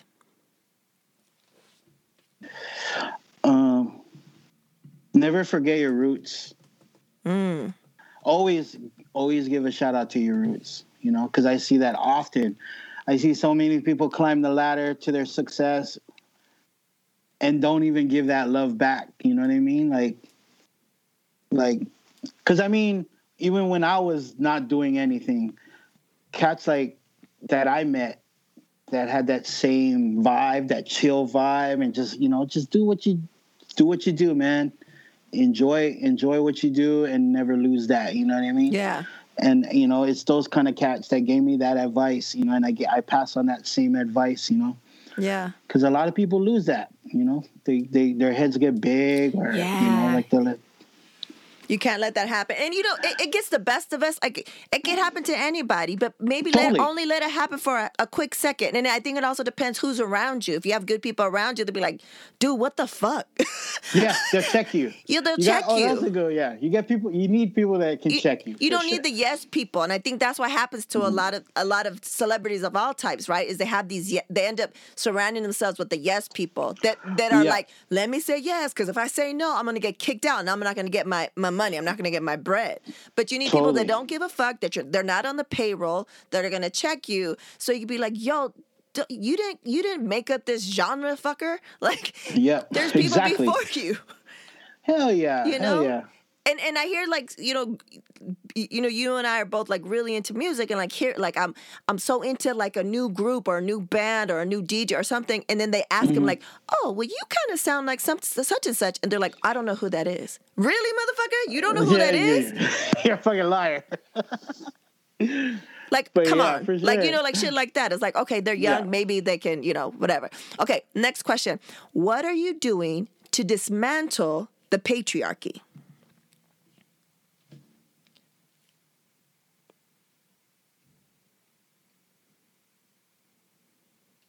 To dismantle it? Yes. What do you mean, like the authority? Like, what do you mean? The patriarchy, like, where it's a society, it's a system where men hold all the power and women are excluded.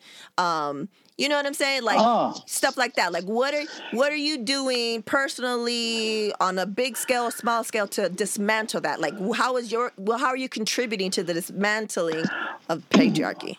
Well, for me, I guess for my skill set will always be creativity, like using creativity, building things. And, that's just universal. You know what I mean? Like women and men, talented, you put them together on some creative shit, it's even more powerful. You know what I mean? Yeah. And it's that, I mean, you see it even this past fucking pandemic year, like even during the protests, like, art was prominent. You know what I mean? The creation of imagery and posters and just giving back that way, murals and stuff to represent the people and our movement. Like, you know what I mean? It's the creativity and the creations and stuff. So I fight with my creativity for sure. And also just, I feel like you contribute to dismantling the patriarchy because you never look down on women. You see them as equals. You always have like, women in your crew, on all your different types of crews.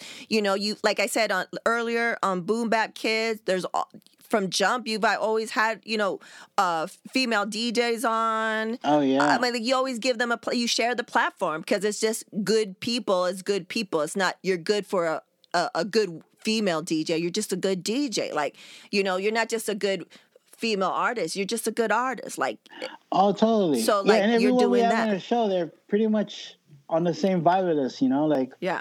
I mean, we've had some DJs hit us up, and because of our circle, people are like, no. Yeah. You got to be true. It has to work. You can't be guilted into having someone. You can be dope as shit, but if you don't have that same energy and vibe with us, we're not gonna. It doesn't mesh. It's not gonna work, and you have to know that. And that's another thing too. Is I think people don't really. They kind of question like, well, maybe we should do it because then this will people will. No. Have to know in your bones, like your gut feeling, that's not gonna work. You know what I'm saying? Like they could be dope as fuck, but over there in that lane, like. Totally, and I see it a lot in the mural game. You know what I mean? Yeah, like you're just going together to go together, but it's not really working. Okay, next one. What is a song that you listen to get you hyped? That extra motivation, that extra punch. What is that jam? What is that track? Oh, man.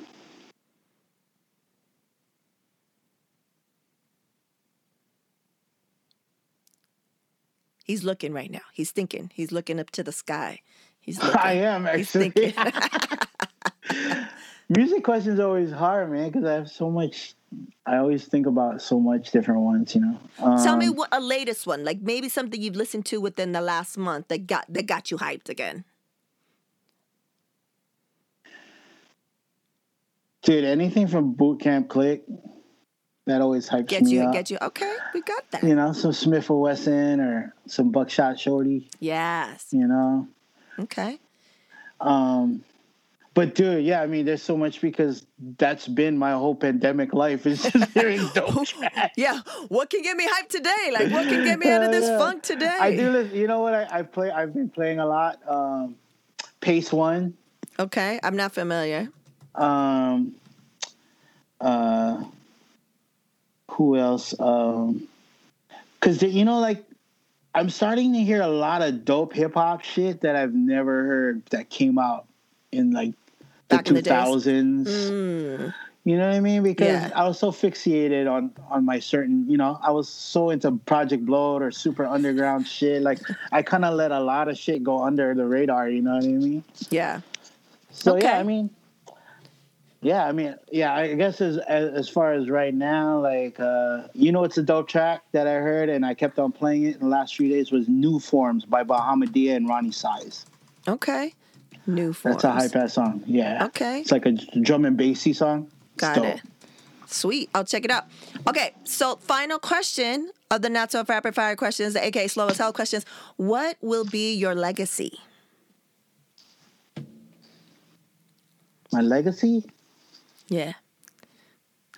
Like when you die, what will you be remembered for? Like what will you leave on this earth for the world? Or what do you hope that to be? I would hope that people will think of me as a dude that always had fun no matter what. No matter how old he got, he was always doing cool, funny shit. You know what I mean? Yes. And always on some good vibe stuff, you know? And that's what I like to push. So, just some creative, fun, musical shit. I guess, I don't know, like... Just, you know, pushing, just leaving a mark with good vibes. And because I think everything that surrounds me has been music, you know. I mean, I've been doing the Boom Bap Kids, but I mean, I always had music around me, and I have to every day. Yeah, I have to hear good music. Same. If not, I go nuts. You know what I mean? I start my day with like music. Like I meditate for like 5 minutes, but it's before that or after that, it's like some music. Like I need music all as much as I can, and different music for different times of day or different tasks, but music and like quality music. And I want to learn more and, you know, see what's out there and see what the kids are doing. And for sure. Hell yeah. So, okay. Yeah. I feel like that will be I think there's no doubt, Woz, that will be your legacy. So thank you. Dude, thank you. For being on here with me. It's so good to see you. I know we like text and talk and da-da-da-da, but like to have a convo. A lot of stuff I know, but it's always just good to build. And if you guys don't know what Woz looks like, I'll have links you'll see all the shit. But it's funny because he looks like a bear. He does look like an Ewok. And he's super cuddly and he brings joy. So, gracias, Woz, for bringing joy. But yeah, dude, it's been an honor to fucking chop it up with you. It's dope. Yeah, and you know, I always talk about Panda shit. Every time someone interviews me, they want to talk about Panda shit. You know what I mean? Yeah. So I was like, it's out there. I like the music conversations. Yeah. And that's the thing. I can't wait for shit to open up because I swear to God, like people that roll through, I know they know you. You know what I mean? Like if they saw you, because a lot of these cats been either working or been involved in Coachella or, you know what I mean? Yeah. And, you know, a lot of the DJs, because, you know, you're a fucking Angelino. So it's like, a lot of cats that roll through, I know it, you know, and that's also a like lot of the vice conversation. versa, like because they don't know they don't know me from my life as like an artist, and like they don't know that like you and I are like brother and sister. Like, do you know what I'm saying? Totally. Like, Yeah, exactly. like I was like, when I Exactly. was telling Mona Lisa, I was like, you need to be on this. She's like, oh, like, you know, da-da-da. And I was like, because Woz is like my brother. You Look know at what I that. mean? So I Wait, don't see it. Oh, here. Oh, Oh. wait. Oh, shit. Has she seen it yet? Yeah, she likes it. John's still working on it. Oh but my see, God. It's look a at puppet. It's a puppet of her. Oh my God, that's amazing. She's hype. Oh Yeah, my gosh, she's so super hype. She's the best. Shout out to Mother Mona Lisa. Their whole squad, man. Yeah. Umoja crew. Yeah. Yeah, high fidelity. Yeah, I mean, they came and ripped it. they did. And I came back to see Mona, and just to see her evolution as a DJ. I mean, she's hip hop through and through. Totally. And if you haven't listened to her episode, you have to listen to her episode, because we get into the will. weeds about it, and Okay. it's a lot of hip hop history. And then I you need to get hear to that. you get to hear how I discovered Mona Lisa, and I was like, who the fuck is this person? She knows every fucking thing about hip hop. Like, I need to meet her. Like, you know. So She had the Souls of Mischief Air Maxes on when she came into the studio. dude, I'm telling you, man, like everybody knows Mona Lisa, and everyone And she loves had and 2 respects her. pairs.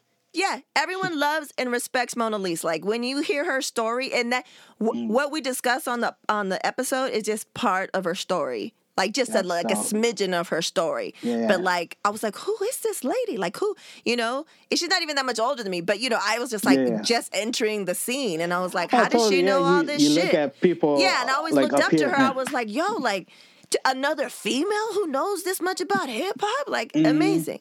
So anyways, shout out to Mona. I can't wait to see that live in the wild on Boom Bap Kids. Make sure to follow and see, bring yourself some joy, and do yourself a favor and go see Boom Bap Kids live on a live Twitch. For sure. Feed, do that shit. I'll send you that Sonny James joint and the Mad Skills one. Yeah. So I never looked because I watch them live, but are they archived on your thing? No, they're not. So if you miss it, you miss it. We have some high what do you call it? Like some snippets on our YouTube channel, but they're really short, like how we have on our Instagram. Do you have Sleazy B snippet? We do have Sleazy B I'm gonna snippet. put that on the show notes, kids, because you gotta see this shit. I'll send it to you, because there's some funny ones where I'm singing along with Sleazy B, but I don't have a voice. So it's just comedy because I'm trying to catch the notes as a puppet. It's so good. Amazing. I don't know if you know L.A. Bellatini. No, I saw she was spinning after Marissa.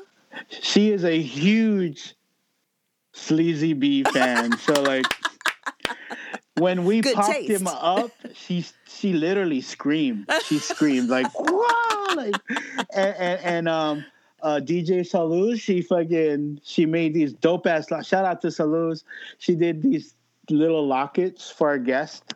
Oh, how cute! Where you open the lockets and it has Boom Bap Kids portraits in them. No way! So that's what, like, if you're a guest, you get one of those. Well, just for that night, because she knew that Bella loved Sleazy B, so she gave Bella a Sleazy B locket, which was fucking amazing. That's amazing, man. And Marissa had the rest of us, so she had me, Silent John and Jayski. That's cute. And Marissa, I like her name. She spells it with the 2 S's, but it's okay. I'll let it slide. She's dope. Beat Junkie student. She's super cool. Yeah, super cute. She's dope. Super cute. She killed it when she was spinning. Her selection was fire. Her selection was fire. And I was like, yes, I love this shit right now. So shout out to the ladies repping on Boom Bap Kids. Gracias, Woz. I love you, man. Dude, you're my hermano. Thank you. Thank you. And shout out to everybody out there listening, too, for sure.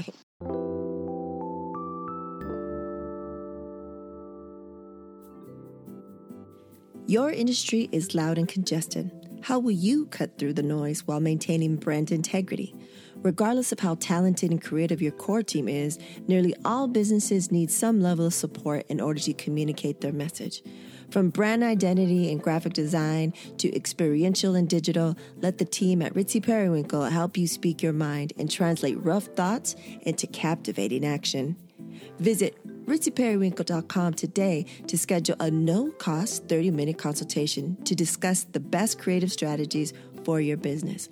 That's ritzyperiwinkle.com. Ritzy Periwinkle. Let's build.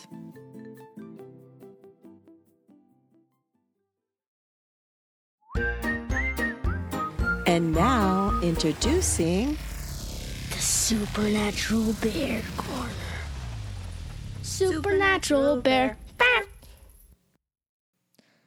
Yo, yo, yo. What up, everybody? It is me, SMB16. And if you have heard me at the start of the show and then at the end of the show, you may have noticed I've had some differences in voice. That is not because I'm going through puberty. I still have a few years. But that aside, non-pubic causes aside, thank you, Spider-Man into Spider-Verse. Today's real topic is about my Uncle Woes, who I kind of one time got mistaken for my Uncle Babu. It happens. It happens sometimes, and one person actually got him confused for Uncle Babu, and also he yelled, "Oh God, it's Dylan Peoples!" So, yeah, it's not just me. It's not just me, Uncle Woes. Not just me. Don't blame the play, blame the game. But also, thank you for the shout-outs on the Boom Bap Kids. I really appreciate it, and really makes my day. Or, it's not more like day, it's more like night. Yeah, you made my night. You always make my night. Well, so thank you, and yeah, that's it pretty much. Over.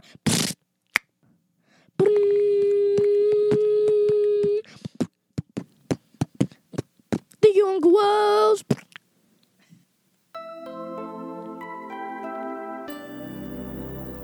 Shooby-doo. Yeah. There you have it, episode 21. That was Woes. How amazing is he? My brother from another mother. And check out Boom Bap Kids, man. It will bring you joy. Have links to everything, of course. My little man loves his Uncle Woes. And he no longer mistakes Uncle Woes and Uncle Babu. He said because his brain is bigger. He said that it was smaller when he was younger. Not as small as a dinosaur, but smaller nonetheless. Also, I just want to say thank you so much for listening to episode 20, the one before this one, where it was just me. And I explained why I didn't have any guests. It's all about my mental health, therapy, and I was really trying to drive the point to try to normalize and destigmatize mental health within our community. So I have a mad links to a bunch of resources for you guys. And, when I was in the thick of it and then I edited it and stuff, I still had to put it up, upload it, and then push that button to publish, right? And I was like, whew, I don't know about this, but fuck it, publish. And I was just kind of, okay, fine. It's out there, whatever. But I got this comment, and this made it all worthwhile. Said, I just heard your last podcast on mental health. Kudos to you for sharing this personal info. It ain't easy, but you did it for a great cause to teach and destigmatize mental health within the Latino community. Sigue adelante, que eres chingona. Do you know that just made my day? Thank you to who sent this to me. First of all, I didn't know that you listened to the podcast. So that was a blessing in itself. And then the fact that you took the time to reach out to me to tell me this is amazing. So I really appreciate it to you and to anyone else that listened to it, and a lot of feedback that I got from it from friends and family. So I really appreciate it. And I hope that if anyone listened to it that I don't know, I hope it helps. And I hope you get the help that you need, because let's break them fucking cycles. But yeah, thanks a lot. I appreciate it. And let's keep it coming. We reap. Word to Your Mama is produced and owned by Ritzy P. The theme music was produced by Nico Beats. And as always, Word to Your Mama is brought to you by RitzyPeriwinkle.com and Panoply BPO